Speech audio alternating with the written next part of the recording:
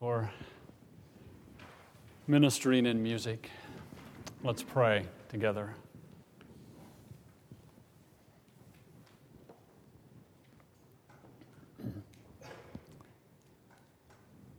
Father, we're grateful for your grace. Your grace provides salvation. Your grace is at work in our lives. And as we interact with a portion of Mark's gospel this morning, we want to be responding to your grace in your word, both living and written, both in Christ and Scripture. We want to be those that are doing your word, not hearing only. For it's in Christ's name I pray. Amen.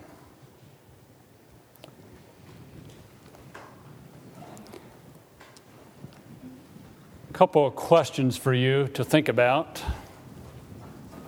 What does it mean to be a member of Christ's family?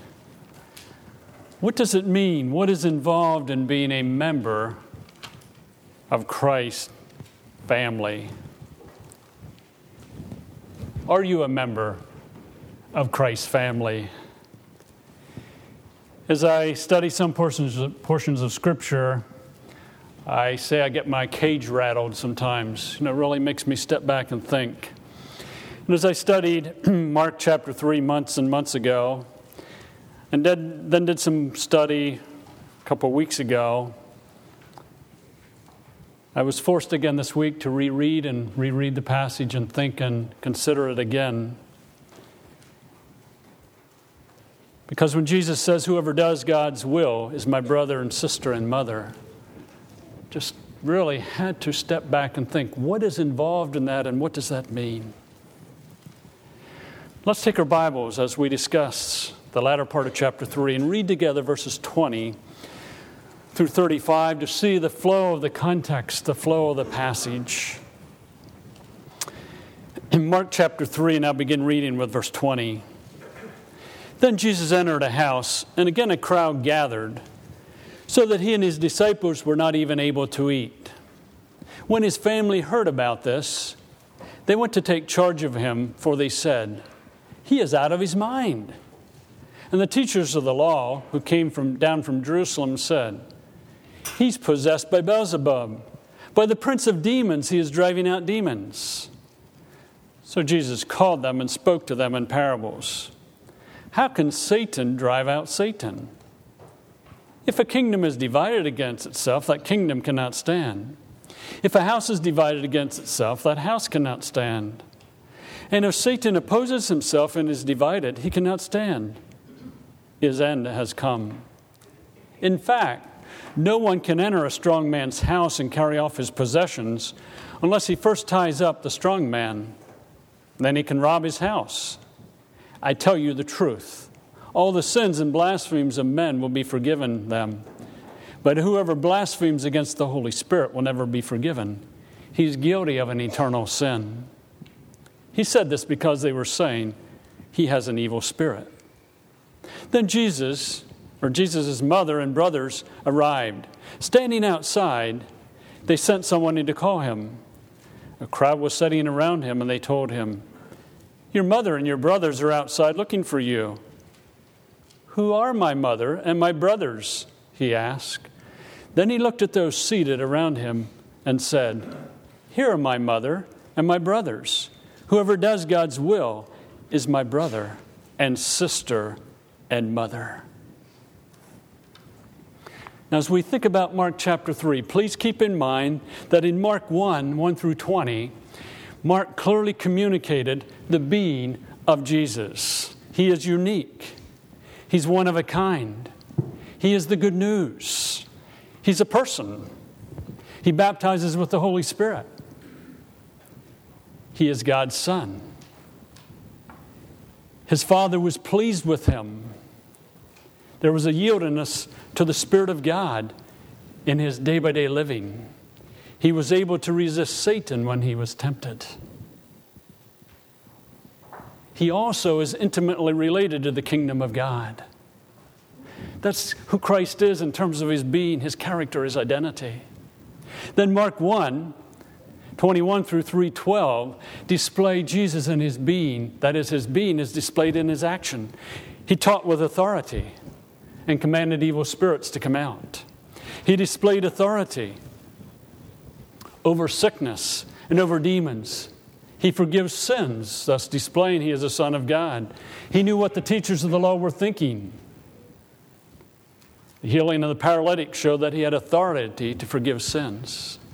He had authority to call Levi, who was a tax collector, to follow him and to have a feast at his house. He's the new wine.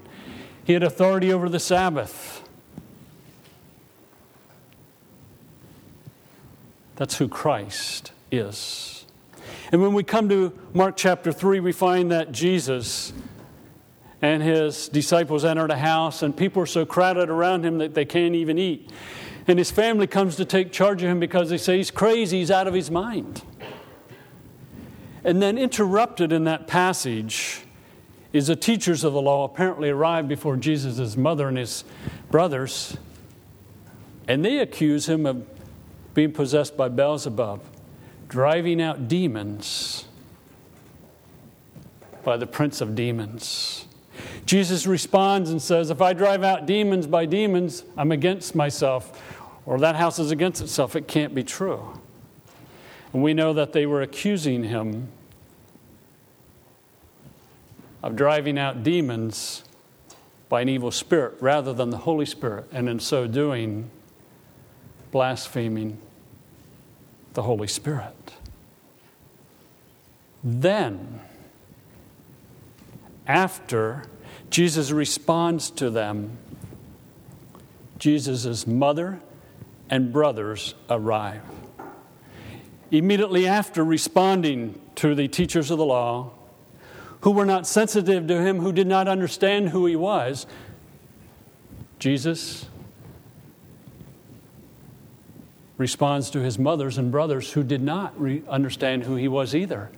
Because just as the teachers of the law had their own thinking in mind, Jesus' mother and brothers had their own thinking in mind. Remember, they came to him to take charge of him because they thought he was out of his mind. That was already stated earlier in the context.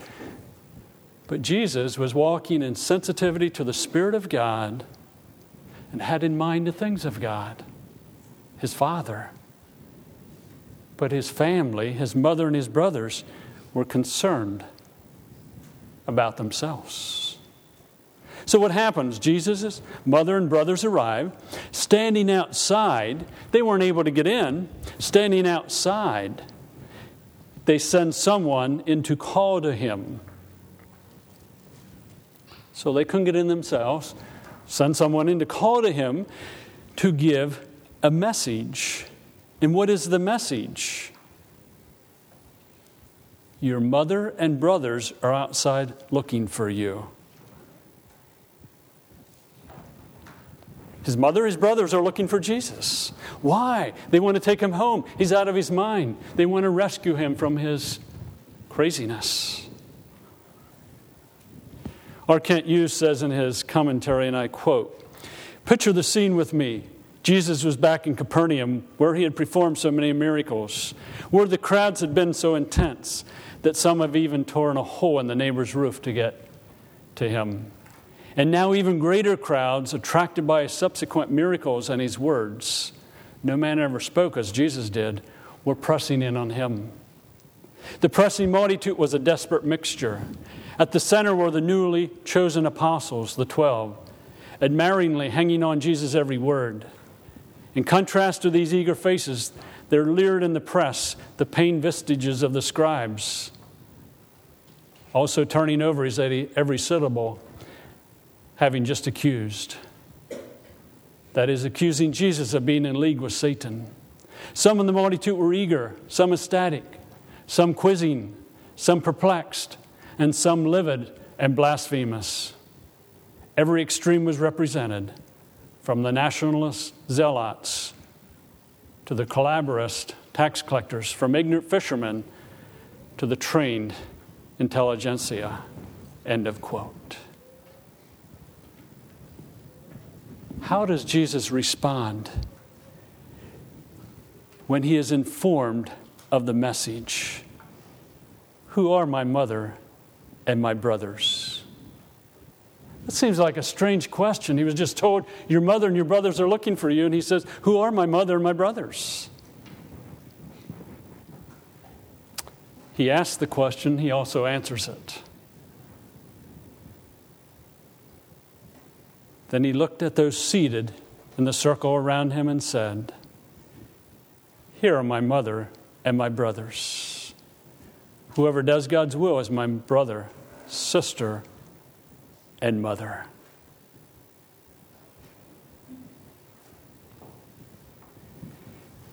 Those who are seated around him, the 12, according to Matthew chapter 12, 46 through 50 would have been involved. Those seated around him. And he says, they're my mother, brothers, and sisters. It's interesting, he says, whoever does God's will. Doing God's will simply means to perform, to execute, to accomplish. Doing implies hearing it and then acting on it. Now think about this statement. He's been told that his brothers, his mother, is outside. And he says, who are my mother and my brothers? And he responds with, whoever does God's will is my brother, my sister, and my mother. Mary and his brothers had concluded that he was out of his mind. They're coming to take charge of him. And now on top of it, he says, my mother and my brothers and my sisters are those who do my will, or my Father's will. When Mary heard that, when the brothers heard that, he says his mother, his sister, his brother are those who do his Father's will. Weren't they doing God's will? And wanting to come and take Jesus thinking he is crazy? No. They were not.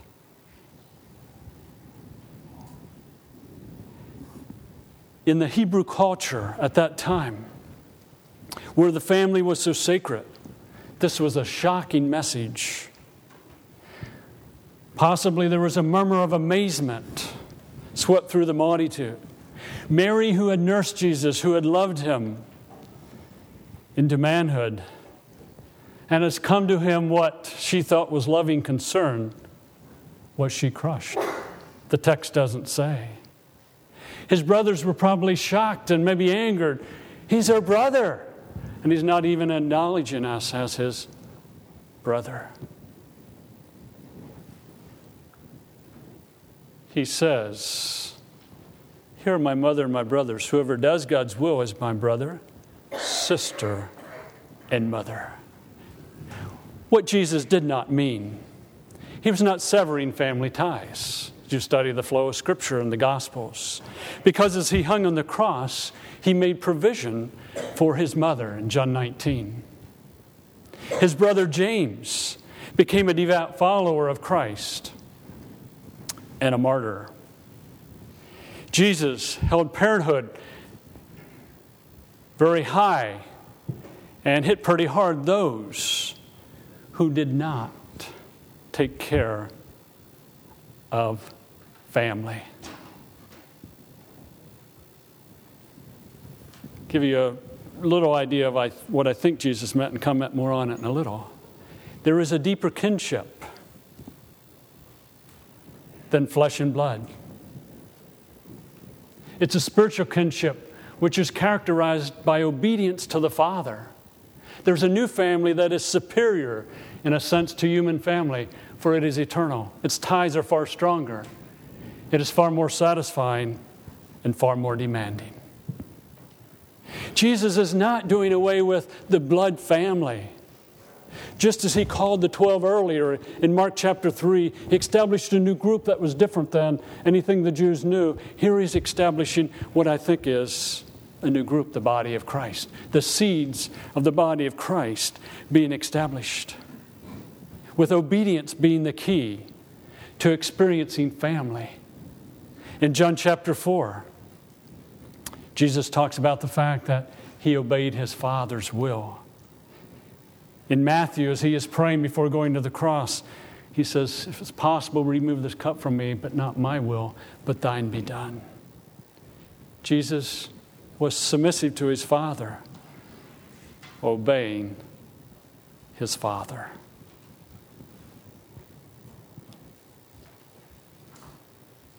Jesus is in his right mind.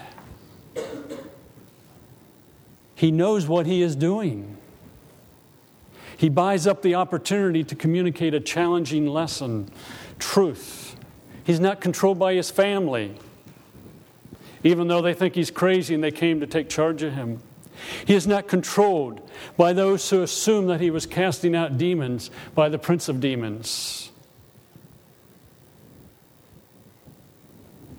Rather, he is controlled by the Holy Spirit, by his Father, in saying, here are my mother and my brothers. Whoever does God's will is my brother and sister and mother.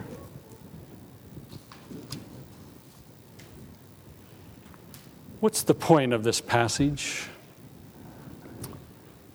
Jesus had the authority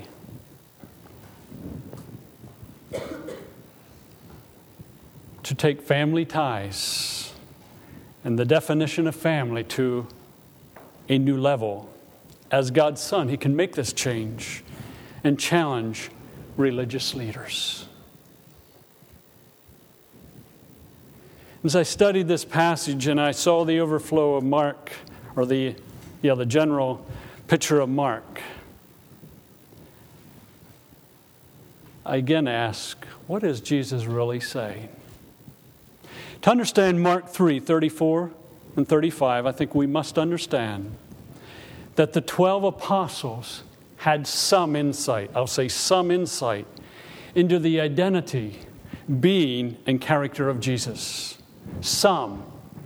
They didn't grasp it anywhere near fully. But they would have grasped in some way that he was the Son of God, that he was the good news, that he was the one who baptizes with the Holy Spirit. He's the one who is able to resist Satan. He's the one who can teaches with authority. He's the one who can cast out demons. He's the one who has the authority to forgive sins. He's the one who reads minds or understands what someone is thinking. He's a compassionate man that displayed towards tax collectors and sinners. And he's Lord of the Sabbath. I think we need to understand that the 12 had some insight into who Jesus was.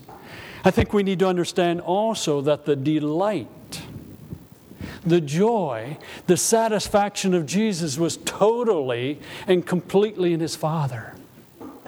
The joy, the delight, the satisfaction of Jesus was in his Father. He and his Father were one. They communed with one another. What the Father knew, the Son knew. What the Son knew, the Father knew. They delighted in one another. He was not controlled by people, namely his family. He was not controlled by religious leaders. He was not controlled by the need to prove himself. Well, I got to prove him I'm a son of God. He didn't have to do that. He was not controlled by a desire for acceptance. He didn't have to have his family's acceptance or the acceptance of the religious leaders. His Father was his satisfaction. Thus, he did his Father's will, not the selfish will of his mother, his brothers, or the religious leaders. I think also we need to realize that the 12 left all to follow Jesus, to be with him, because they were convinced he was who he claimed to be. He, Christ, became their delight, their joy, their identity. They valued him above fish, tax collecting, and family. Jesus was their treasure. Remember, he called them and they left. He came before everything and everyone else. He was central. No one and nothing else owned them. At points in time, it did. But that's where they were moving. They were in a relationship with Jesus. I think we must also understand that the 12 apostles knew Jesus desired for them to be with him, to send them out to preach, and to have authority to cast out demons. This was God's will for them. They were doing God's will. So when Jesus says, or rather he looked at those seated around him, looking at the 12, here are my mother and my brothers. Whoever does God's will is my brother and sister and mother. They had left all to follow him. He was becoming their delight, their joy, their life. Their doing was springing from a growing knowing of Jesus and his character, his identity, his being. Again, this comes from the text overflow of Mark. Understand that Jesus' mother and brothers were concerned about themselves since they wanted to take charge of Jesus. In taking charge of Jesus, they would take him away from his Father's will. Their lives were centered in themselves. They,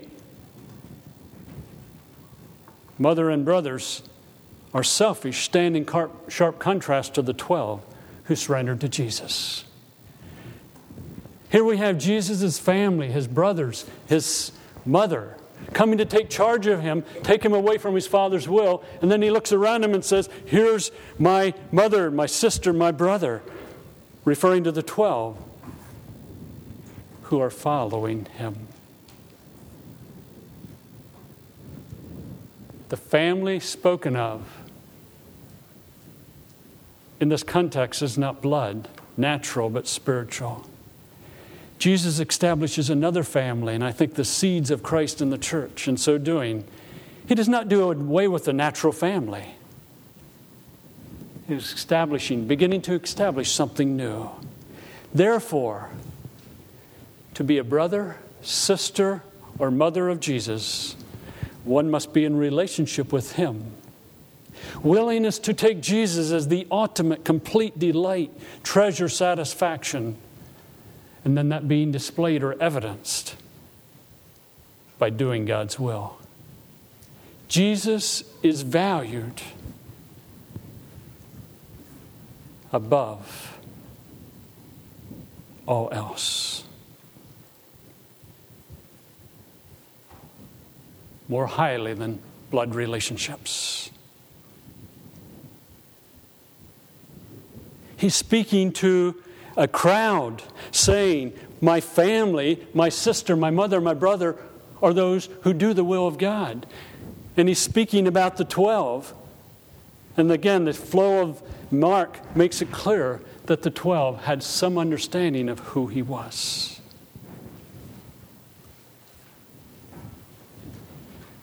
The person is free because he's living in the sphere for which he or she was created.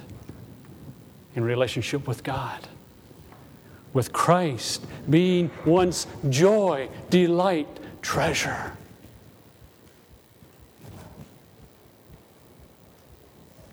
Christ being the delight of the 12, the joy of the 12, the treasure of the 12. Remember, relationship with Jesus,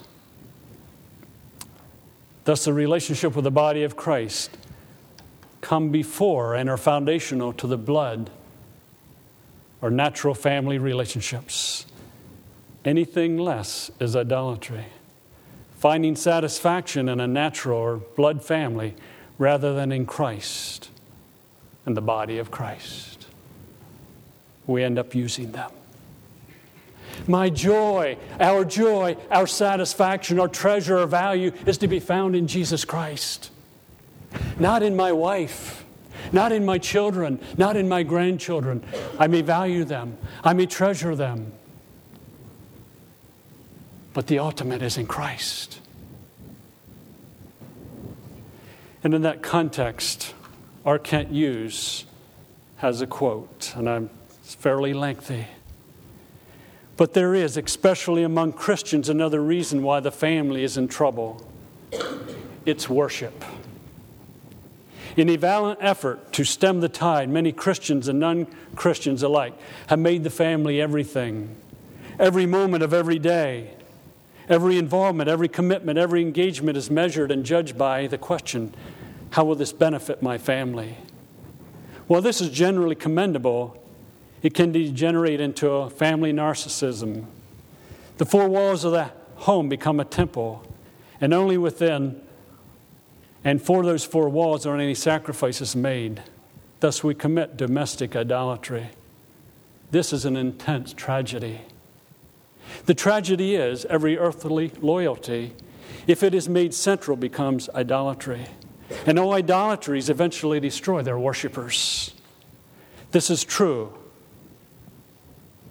Or rather, the truth is, many of the psychological problems in our families can be traced to parents whose affections bind rather than release and liberate. Avoiding the permissive destruction which is ravaging our society, some parents penetrate a possessive destruction which is equally devastating. Jesus warned about this when he said, "Anyone who loves father or mother more than me is not worthy of me. Anyone who loves his son or daughter more than me is not worthy of me." What can we do to preserve and elevate our families? The answer begins with the family putting love and obedience to Christ above everything else. What does this mean? For example, none of us can love our spouses as they ought to be loved. Only Christ can do that. However, we love because he first loved us. Thus, we're able to love him and others as we respond to his love. Most of us need to be better lovers. But being a better lover begins with, for the believer, by loving him. Christ must be first. The same is true for our children. Making them everything will not enable us to love them as we ought, or make it possible for them to love us as they ought. We must love and obey God first. Anything less is idolatry. Our children must also love and obey God. When our children come to Christ, there's a fellowship with them that transcends and eternalizes earthly kingship. 2,000 years ago, when Jesus gave this startling answer, he shocked his mother and brothers and all who heard him. The shock waves have reverberated down through the centuries. But it has been a therapeutic shock, for it teaches us that when we obey him, we enjoy the blessed sense of being family with his devoted children here. This loving obedience in him is also the key to our earthly families. For when we please him first, we can love our wives, our husbands, our children, and our parents as they ought to be loved. End of quote. A couple hard questions as we wrap it up. Is your joy, is your delight, is your satisfaction found in Jesus alone and evidenced by doing his will 24/7? Is Jesus alone your joy, your delight, your value?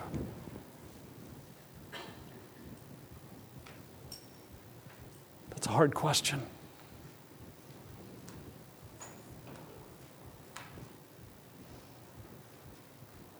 Or is it job? Or is it school? Or is it family? Or is it money? Is Jesus alone our joy, our delight, our satisfaction?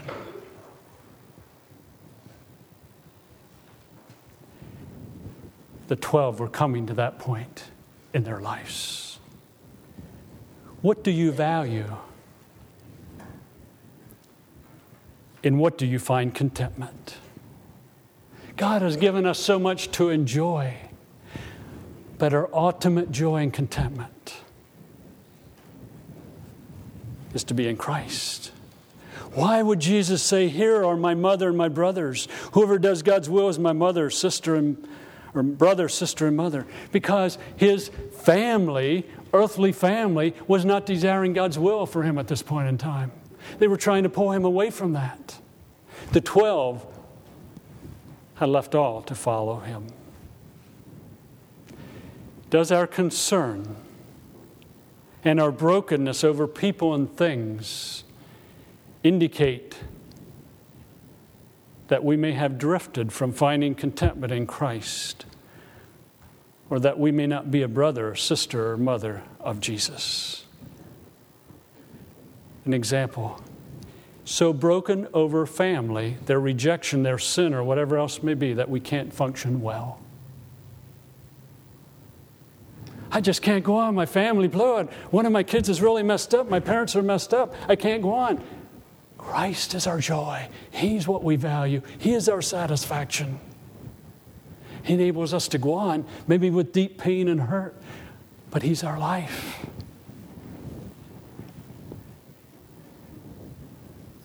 Must have our toys, a computer, an iPod, a TV, and so on. How would your life be if for the next 6 months you had no computer, no phone, no computer games, no TV? You say it'd be miserable. Where's your satisfaction? I'm not knocking those items in any way. But is that where we're finding our joy and satisfaction? Is that what we value? Or are we valuing Christ? The day after I totaled my Chevelle, I went down to look at my Chevelle and I cried.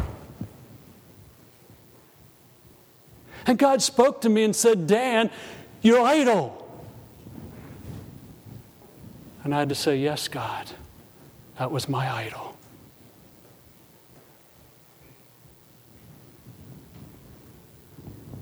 If something were to happen to Ruth Ann and she were to pass from the scene in the next couple of weeks, could I go on saying, God is my all, He's my joy, He's my satisfaction, He's my sufficiency? Oh, hurt, because the one I love dearly and the one who loves me dearly is gone. But it's in Christ.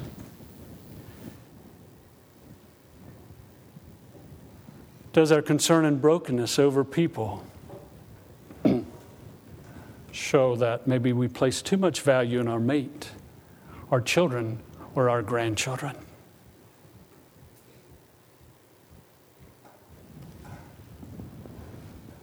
Just asking. Or are worrying and fretting about the future? A couple times I heard brief news things this weekend. Some would say we're entering another recession. So if the recession cost you half of your retirement, can you go to bed tonight content because you have Jesus? He's your value. What you value, He's your worth. He's your contentment. When Jesus says, here are my mother and my brothers, whoever does God's will is my mother or my brother, my sister, my mother, that's a hard saying. But it's springing from who He is, what He has done, and the 12 choosing to follow Him. His family, His blood family, wanting to get Him out of God's will, His Father's will.